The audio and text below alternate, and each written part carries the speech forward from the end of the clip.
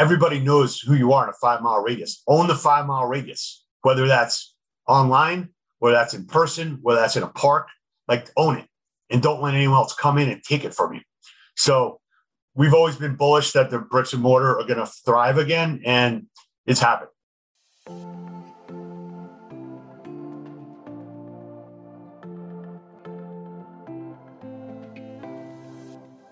Hi there. Welcome to the Business Side of Fitness podcast. This is your host, Vanessa Severiano.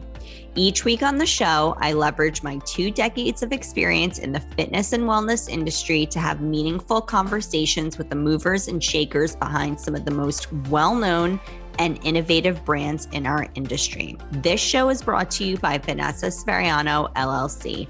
To find out more about working with me, click the link in the show notes. And now the time has come to start the show. Everyone's got a story, and it's time to hear from this week's guest. Let's welcome to the show Pete Moore. He's the founder, managing partner, and chief dream architect at Integrity Square, the leading boutique financial advisory firm and an early stage investor in the Halo sector. Welcome to the show, Pete. Great to finally be on, Vanessa. Thanks for inviting me. I'm excited to have you here because we have a lot of friends in common. The industry is so incestuous. And so your name has come up to me so many times. So I'm really excited. Hopefully in positive light. All good. But now I get to pick your brain and learn from you. So I'm very excited to get this conversation going. Let's just kick things off with you starting a little bit, sharing a little bit about your background, how you got involved in fitness and wellness, and we'll just get started that way.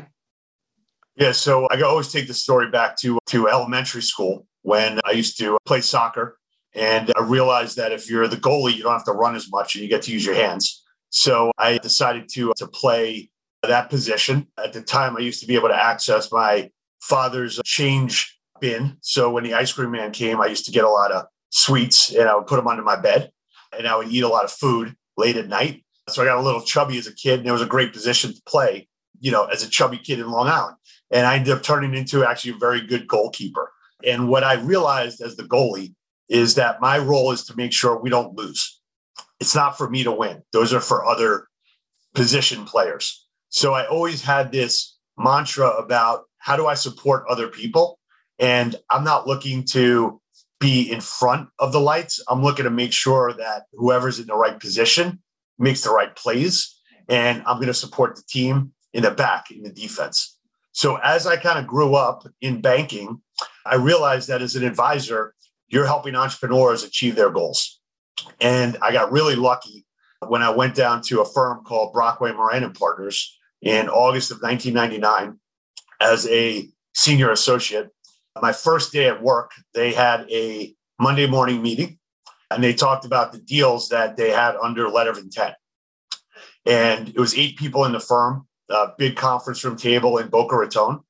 And the first deal that they said they had under letter of intent was to buy Gold's Gym International with the largest franchisee out of Washington, D.C. I quickly scanned the room. I realized I was definitely the only person that owned a tank top. And I was definitely the only person that actually had a Gold's Gym membership. So I raised my hand and said, hey, I used to play goalie. I was the athlete of the year back in 1993 at Emory University. And then I put in parentheses, intramural athlete of the year. And I got drafted onto that deal team and basically have not left the health and fitness industry since August 1st of 1999. I started a software company back in April 1st of 2000. 3 weeks before the internet crashed, but I lived in Arizona as an entrepreneur. I know what it's like to cover payroll every 2 weeks out of your personal checking account. We had the equivalent of Salesforce.com meets eDiets, private label for about 1,500 health clubs. And I got to know a lot of the clusters of health club operators through Gold's Gym, World Gym, Powerhouse. And at the time, which you'll harken back to, a lot of clubs didn't have computers inside. And I would say, can you please put in a DSL line for $35 a month and buy a Dell computer or a Gateway? And they said, you know what, let's save money and let's just do it out of my house on my AOL computer. So we were uploading JPEGs of photos of their club through a 28.8 modem. And it was in their living room. And it took 4 hours or 6 hours. So I got to know a lot of these entrepreneurs when they had a few clubs.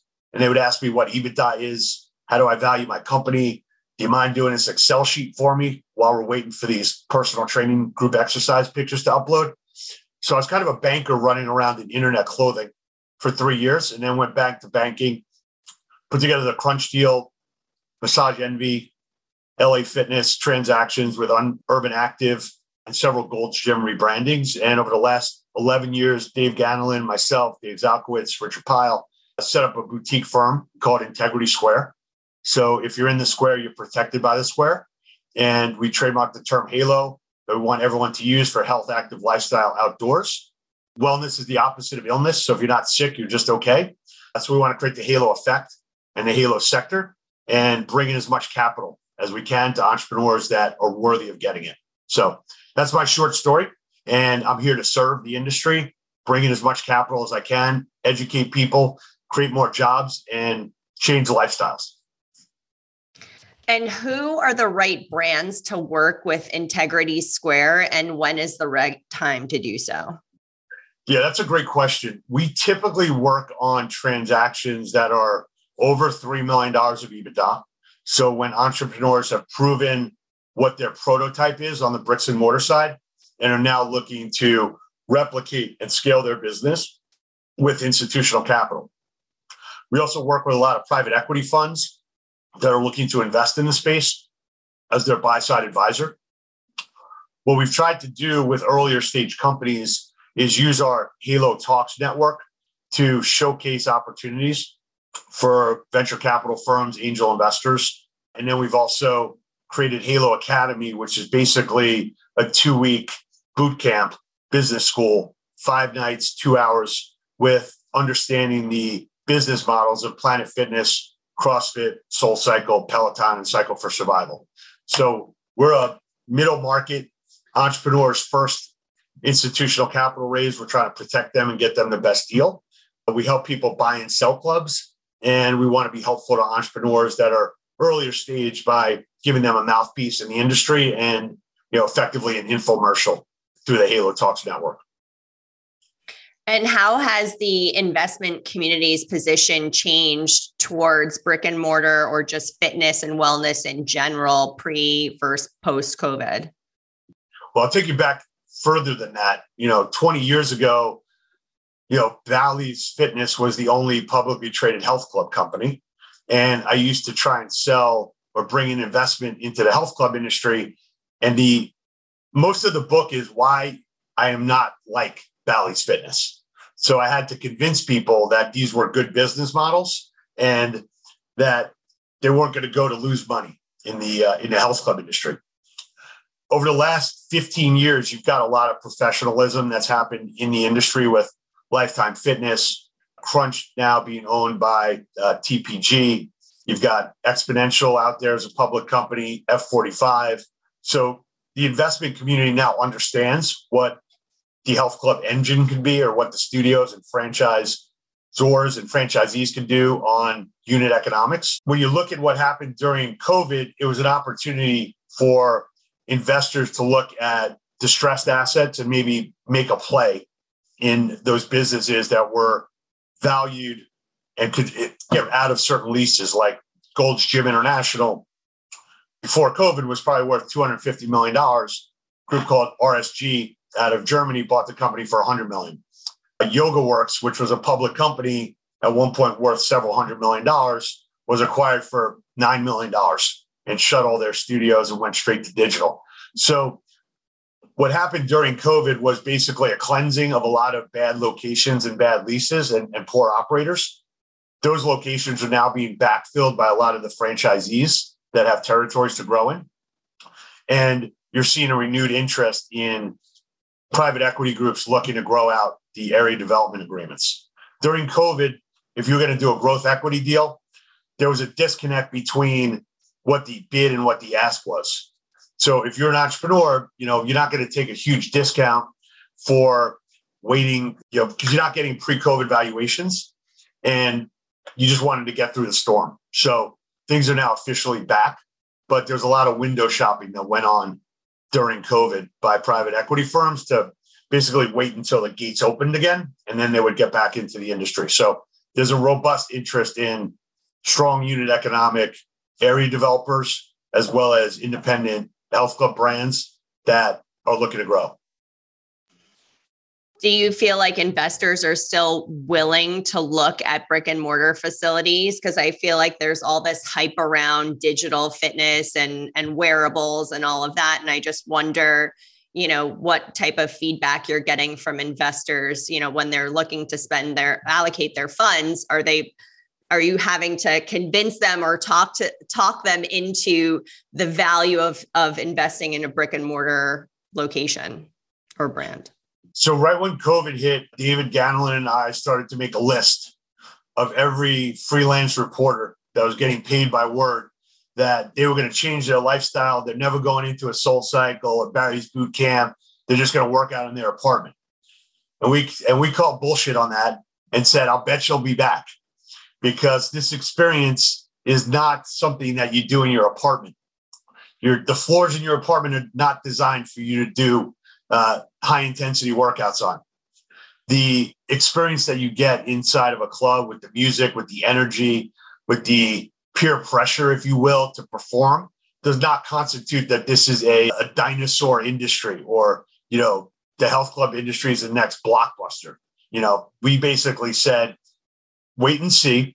We're going to be right. You're going to be wrong. We put a bet out on the internet for $2,022, which nobody took the other side of. And what happened was exactly what we thought was going to happen. People want community. People want energy. If your garage is not the best place to meet new people, right? And it's not the best thing to invite people over to your garage for your workout, right? So what's happened is a lot of the bricks and mortar locations have really fine-tuned their business model. They've rationalized what their staffing and personnel looks like. So they've lowered their costs. In some instances, they've lowered their lease rates because they've negotiated with their landlords. And they basically have taken the digital and said, hey, I can provide this through whether it's televideo, whether it's Forte, whether it's Wexer Media. There's no reason why 100,000 apps can now replace the relationship I have with my health club, with my trainer, with the group exercise instructor. And what Dave and I have been preaching to health club operators is you operate in a 5-mile radius, right? Everybody knows who you are in a 5-mile radius. Own the 5-mile radius, whether that's online, whether that's in person, whether that's in a park, own it and don't let anyone else come in and take it from you. So we've always been bullish that the bricks and mortar are going to thrive again, and it's happened. I mean, I'm in complete agreement with you, but our investors. Yeah, look, there's been deals that have gotten done over the last 6 months with Planet Fitness area developers at EBITDA multiples in the high digits or double digits, so 9 to 11 times EBITDA. There's publicly traded companies like Exponential Fitness and F45 that institutional public investors have allowed to go public. Lifetime Fitness is now public again. And yeah, there's robust private equity interest in the industry. But there's a couple of things that are important. There's interest, but there also has to be the financials that back it. So if you're an Orange Theory franchisee and you're back to pre-COVID numbers or pretty close to pre-COVID numbers, and your membership and your unit economics are strong, and you can replicate it and have white space to grow, you're going to get capital. If you are a boutique operator and you're doing $30,000 or less of revenue per month per location, newsflash, that's not a good business. I'm not interested as an investor because you can't make enough money in that type of operation if you're paying full rent.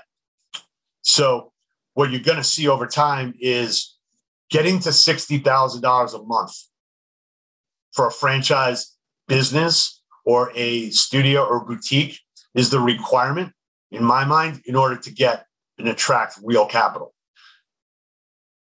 investors who are members are always just going to believe in the entrepreneur.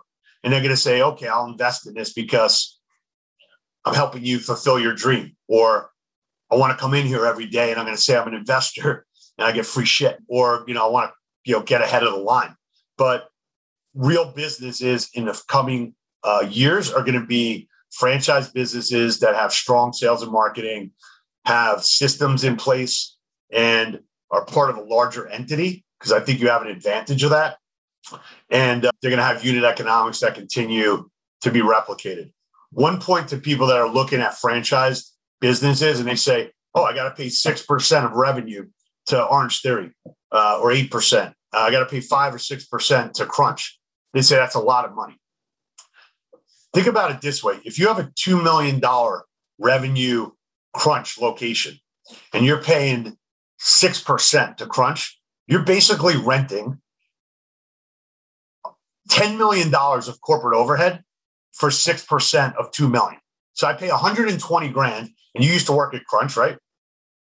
Right. So I have access to $10 million of personnel and people that wake up every day that are trying to help optimize the Crunch brand in their business. So don't think about it as a royalty is like a tax. Think about a royalty is a outsourced corporate overhead team that you can't afford. So you got to kind of flip that and think about the benefits of those types of opportunities. 86% of U.S. adults taking virtual exercise classes plan to continue doing so as gyms reopen. That's a huge opportunity for anyone looking to launch or expand their virtual fitness offering. Our friends at SingFloor offer a catalog of over 16,000 songs by the best independent commercial artists. It's great music that can be affordably licensed for both live and video on-demand fitness classes. Listeners of the Business Side of Fitness podcast get their first 30-minute class covered for free. Just go to fitness.syncfloor.com. Link in show notes.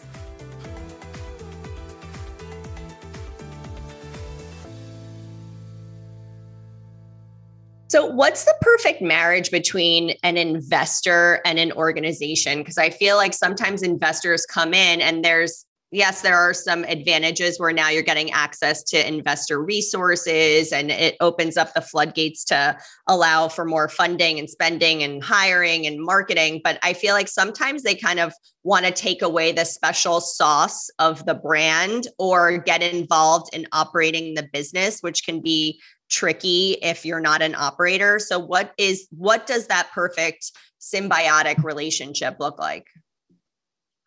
Yeah, so those are some of the components, what you give up, your autonomy. If you're part of a franchise business, and the reason why private equity kind of flocks to those types of opportunities is because there's a operating playbook in place.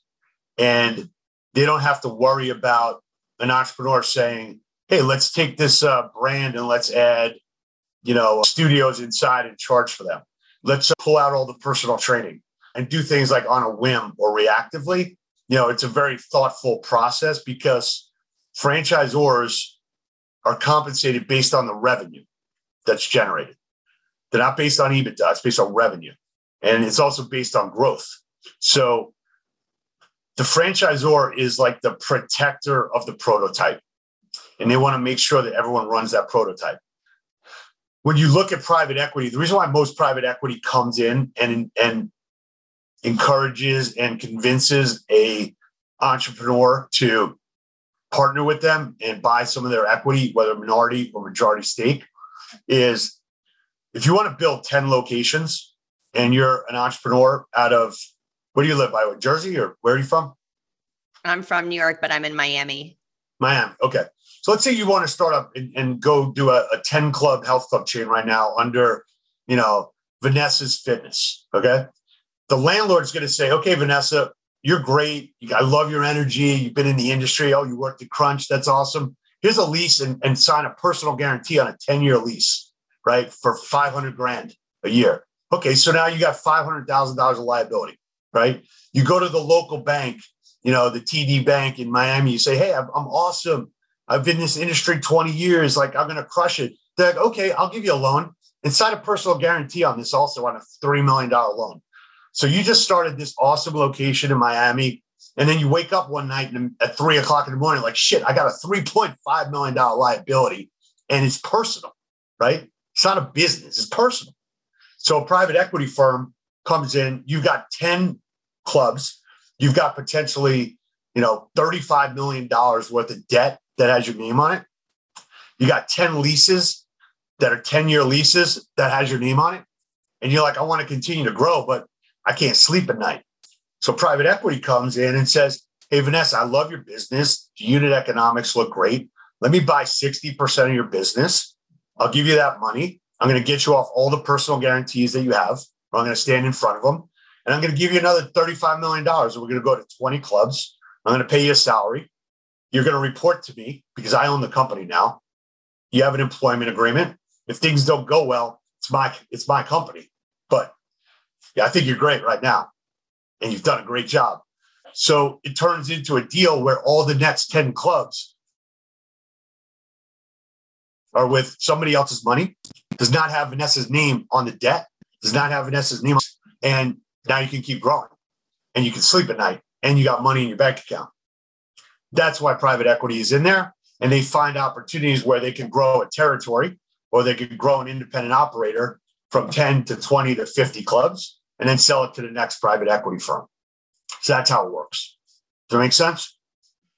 Oh, it makes complete sense. I mean, we've personally in my family been through this personal guarantee situation, and it's not so fun when your name is on everything and your house is now mortgaged and all of that. Yeah, so yeah. Oh, I didn't think of COVID. Sorry. Then it guarantees real. Yeah, it got very real for us. So when you've been involved in so many raises and sales, what are the most valuable assets for a business that's looking to raise funds or sell? Like, what should they be prioritizing? Is it a lease? Is it the staff? Like, what aside from cash flow are the list of priorities that they should be addressing? If you start a business, it takes you time to understand what the special sauce is of your business and if that business can be replicated. So Peter Brockway, who I used to work for down in Florida, used to use this term. He used to say, experience is what you get when you don't get what you want. So I got a lot of experience and I've seen a lot of, movies, if you will, and I know how the movie ends.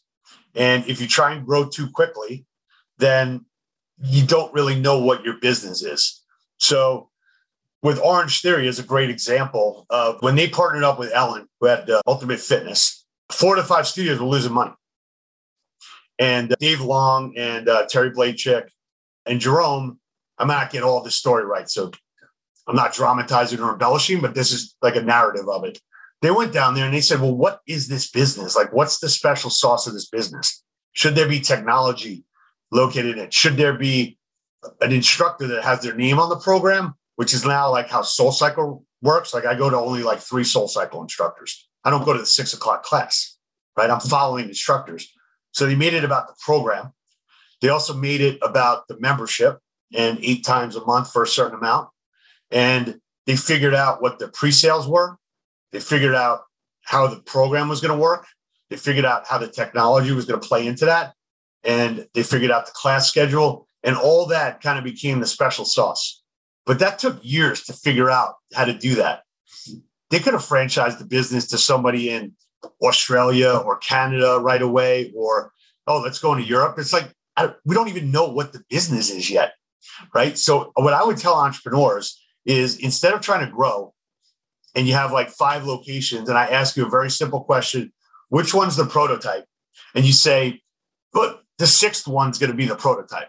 It's like, why don't you come back to me when you know what the prototype is, right? So people are so interested in growing that they're not fixing what they already have and optimizing that business.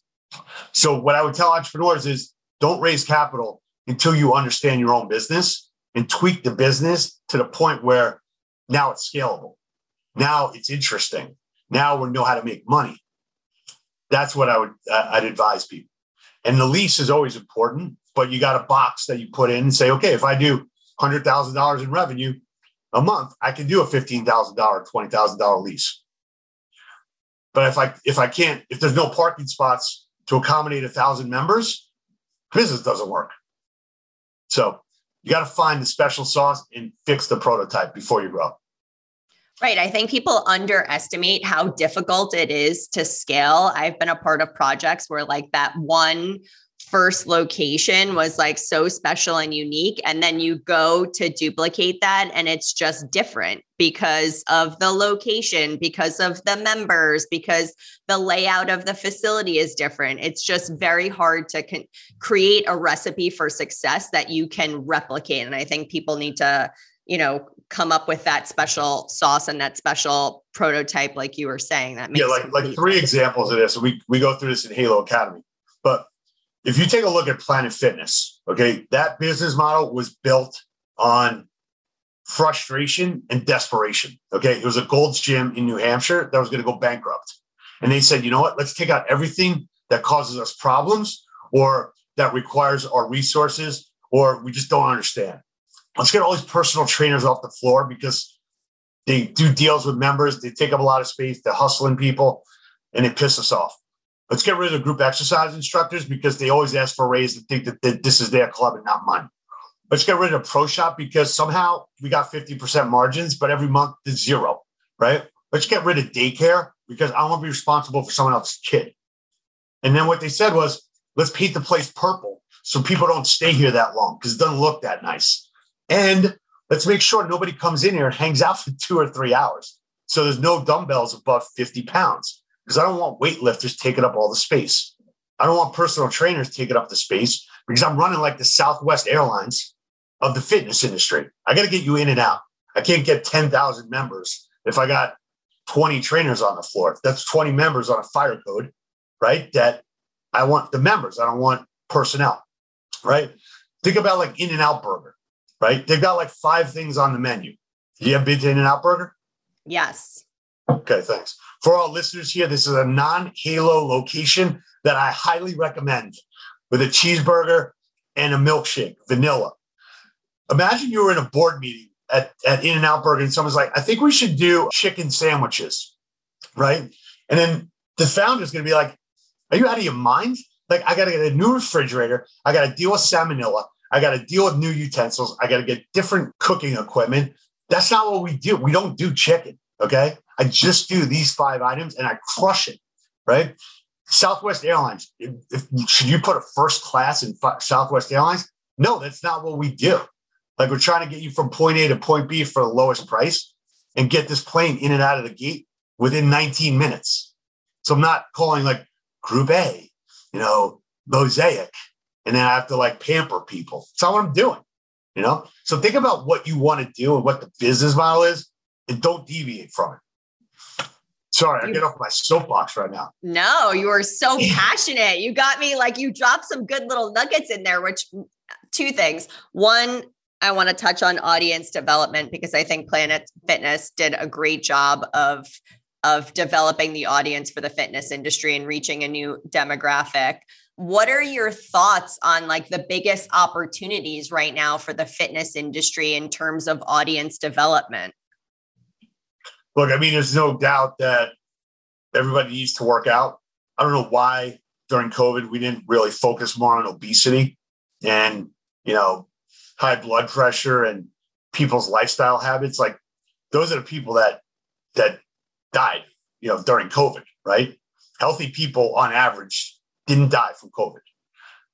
People over 80, I mean, God bless. If you make it to 80, that's awesome. Okay. And if you pass away from COVID, you might have passed away anyway from something else, right? I don't know. But my point is, people know that they need to live a healthier lifestyle.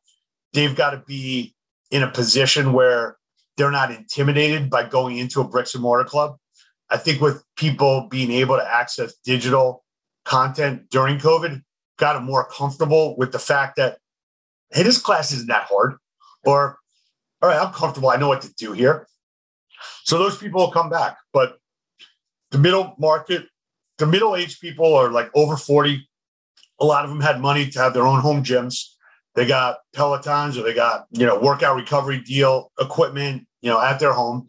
And a lot of those people are hesitant to go back to the club full time because maybe their significant others like, hey, you blew $3,000 on this gym in the garage. Now you're going to go back to the club. You're like, yeah, like I want to go back to the club. So it's going to take a little time for that to fully tilt back. But yeah, people are going to go into Planet Fitness. People are going to go into these other clubs and they're going to find what they like. And hopefully the health club industry doesn't intimidate them like it did before. People want to change the way they look and the way they feel.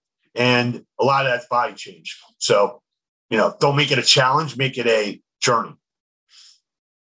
Right. And I think like when we celebrate small victories and we take away that intimidation factor, like there's so many people that have said to me like, oh, wait, I have to lose weight before I can start working out here. And it's like, wow, that's actually like the complete opposite message we want to be giving. But we have to look at it from the consumer's perspective and say like, hey, from the outside, are we too like, you can't sit with us, you can't sweat with us, we're too cool for you, and giving off those vibes. And we have to change our messaging to be more welcoming and inclusive. So Pete, what are some of the There's one point on that.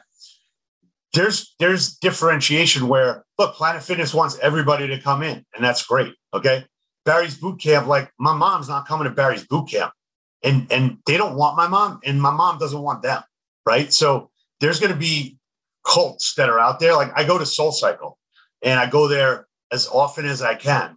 Okay. And I'm willing to pay $35 for that experience because I'm substituting that for, I say this in my Halo Academy, for like a Bronzino dinner, so I'm willing to pay that price, but I want to be part of that cult.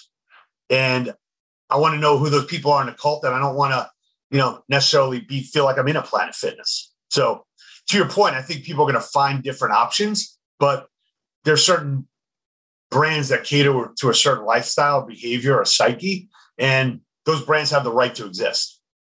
Right. Like identify your ideal client and then target your messaging instead of just creating like more and more replicas of what's already out there. Try to get clear on like who you're trying to serve and then create the messaging that resonates with those people. So bringing up SoulCycle and Barry's just got me thinking, Pete, what are your thoughts on boutique fitness and package-based businesses versus reoccurring membership model? I mean, if I had a monthly membership at SoulCycle, let's just put all my personal unit economics on the table. Okay. I'd probably go to SoulCycle if I had an unlimited, probably go like 25 times a month. Okay. So 25 times a month times $30. So you'd have to charge me to break even on me or to flip me from a pack to a membership. You got to charge me like $6.95 a month. Right. Because I'm going to overuse the membership. And then if that class I can't get into, and I'm on a membership, I'm pissed that I can't get into that class. I'm paying $6.95 a month. How do I not get Bike 10 in Manhattan Beach basically whenever I want? Right? It's like, well, because it's not available to you. We sold 1,000 memberships. So by selling the class pack, you can't piss people off because it's available. I get a seat in it just like a concert, and I'm not angry. Right? And people overuse memberships if they're a super user. Having said that, yeah, would it be great if SoulCycle had like $350 a month memberships and they had so much capacity that everybody gets what they want? Yeah, but you can't really do that with this. It's like a live event business, so you can't really run that model. In Orange Theory, you say unlimited is like 8 times a month, right? So 8 times a month, you can put through 800 to 1,000 members, but it's not unlimited. So you have to limit the memberships on a monthly basis on you, and that would work on a membership basis. I just think it's so hard to get to that point where you understand what the revenue is going to be. Like I've seen a lot of studios try to duplicate that business model of having a package run business, but the brand or isn't strong enough, or the front desk team isn't strong enough to renew. And I've seen a lot of them fail, which is why I think it's really interesting that like Exponential, when they went into a lot of these studio concepts, created this membership model? I'm just curious. Yeah. I mean, look, if you got a yoga class and you don't have to pick a spot, and I'm not sure exactly how their model works, but I would advise people, if you're going to do an unlimited, have an asterisk there. And that means like 8 or 10 times or 12 times or whatever per month. Or if you've got big rooms and you got 80 people, you can fit in a class, God bless you, sell as many as you want. What are some of the best shifts or, adaptations of business models that you've seen happen over the last couple of years, like brands that are coming out of, the last couple of years stronger or better? Ganelin, you got any thoughts on that one? It's a tough one, especially now. It's a tough one. Yeah. Look, I think every brand has kind of looked at their balance sheet and, thought about what investments they're making. Do I need to bring back certain personnel? Or, we always preach that I'd rather have less people that are better, they get paid more, so I would lower my labor, but I would get better people and I could attract more talent. That's a really good question. I think Exponential with this XPass, which is basically like their in-house class pass, could be really interesting because you're going to be able to access locations and different types of modalities, so you have the breadth of choice, but you're still under their monthly fee, and then they can jump around. So I think that's going to be really interesting. I think probably Gym Pass and Class Pass will figure out how to get their business models where they're really helping the employers, the employees, and the studios. And there's less of a what's my inventory cost on a student visit, and it's now ClassPass is based on credits. So I think those are going to be two aggregators that are going to do well. I think Exponential's got a really interesting model if they can optimize the average unit volumes for some of these smaller brands that they picked up. And then we're big believers in Planet. We're big believers in this HVLP 2.0. And you will not see me pounding the table on any 300-pound connected fitness, elliptical that also comes with a treadmill in the back and has a California closet add-on. When you're done with it, you can hang shit on it. I'm dying. Pete, you've been involved in so many different raises in sales. What accomplishment are you most proud of? Like what deal or project do you look back on and say like, wow, that was amazing. I'm so glad I was a part of that. So about 4 years ago, a buddy of mine, Brett Keith from business school, called me up on a Friday and he said, I need you to meet me at Randall's Island at 8 a.m. Bring knee pads. We're going to train like a firefighter for the day with the FDNY. So I went to Paragon Sports. I bought the cheapest pair of knee pads. And it was in, I think, October, November. It was really cold. And we go there with his YPO group. And it was 40 people. And you basically like a pledge or probate in the FDNY. And you go through and you hold the hose with your mates. And you realize that like if there aren't two people behind me, like there's no way I can control the hose. So everybody matters. They say there's two kids up in this building and they black out your mask and it's smoky and they go, run up there, go get these kids. And you come down with no kids because you didn't have a strategy. You didn't have a plan. We didn't know how we were going to communicate. You go into like a terrorist simulation in a subway. You got some bodies out and then you walk back to the training facility. I'm like, shit, like we're missing one of our guys, So like, all right, I got to account for everyone. So make a long story short, at the end of this 8-hour exercise that was very humbling, that gave me a lot more appreciation for what a firefighter does and understanding, how you need to really communicate with your team at all times in different circumstances. The guy there, Chief Regan, said to me, hey, I heard you work in the fitness industry. We need fitness equipment. I'm like, all right, bro, send me a list. I thought I was going to send me a list of like a dozen Stairmasters. And then Ganelin and I would go and make some calls to Crunch and New York sports clubs and, Push Fitness and say, I need to, donate 12 Stairmasters. And then on that too, they sent over an Excel file that had 614 pieces of fitness equipment sorted by station, sorted by priority, sorted by where they were going to have it. And we kind of jumped into action and created the Halo FDNY Fitness Equipment Fund. And as of 6 months ago, we had about $1 million worth of equipment that's been donated into every fire station. And there's a constant flow now of used equipment or refurbed equipment that's going into every fire station in the 242 fire stations. So I'd say that's my biggest accomplishment to date. I got honored to be a FDNY honorary battalion chief. And when I got that award, they said, man, you've like changed our lives. I'm like, I was just doing you a favor, like you're helping save strangers, in emergency situations, basically on demand, right? You're like a emergency on demand association. I'm like, ask people what you need, strangers, what you need, we'll get it for you. Right. So that's probably the biggest thing that Dave and I have done in the last 4 years, and give to the community that's around you, operate with kindness, all this stuff on the finance side. Like, yeah, that's great. You built another health club. Awesome. You created some jobs. Awesome. You made a certain amount of money. That's great. You can talk about it, or you can invest it, get some job security, family security. But at the end of the day, like, just do good things.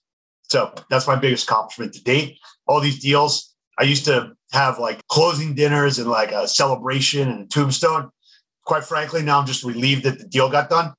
And then I say to the owner, I'm like, hey, do me a favor. When we're done with this deal and you count your money, donate some equipment to the FDNY. Done. I love it. It's been such a pleasure talking to you, Pete. If somebody wants to connect with you, they want to learn more about working with Integrity Square, they want to tune into the podcast, how can they do that? Yeah. So the first thing we do, definitely go to halotalks.com, sort by the different categories there. You'll definitely learn something from each podcast. I do. And then Halo Academy, which is our two-week, 5-night boot camp. We've got 150 executives that have gone through that, and just gives you a chance to really understand how a lot of these businesses work. And you can reach Dave Ganelin, D. Ganelin at integritysq.com, Pete at integritysq.com. And your book, Pete. We're always accessible. But don't forget your book. Thank you, David. So I wrote a book during COVID. It's called Time to Win Again. If you want to, you can slap a JPEG up, somewhere on the show notes. But it's 52 takeaways from team sports to ensure your business success. It's kind of like Good to Great meets Where's Waldo. And we've got caricatures through our master artist, Mark, at Cruelty Free Cartoons. And we've got all these illustrations. So you see people that you know from the industry. You'll learn little snippets. As you might realize, I got OCD, so I'm not writing a novel. Everything's basically in bullet point fashion, easily digestible. And yeah, just focus on your business, and hopefully that'll help, give you some, takeaways to optimize what you're doing. I love it. This was so fun. Thanks so much, awesome. Pete. Thanks for having us on. Take care.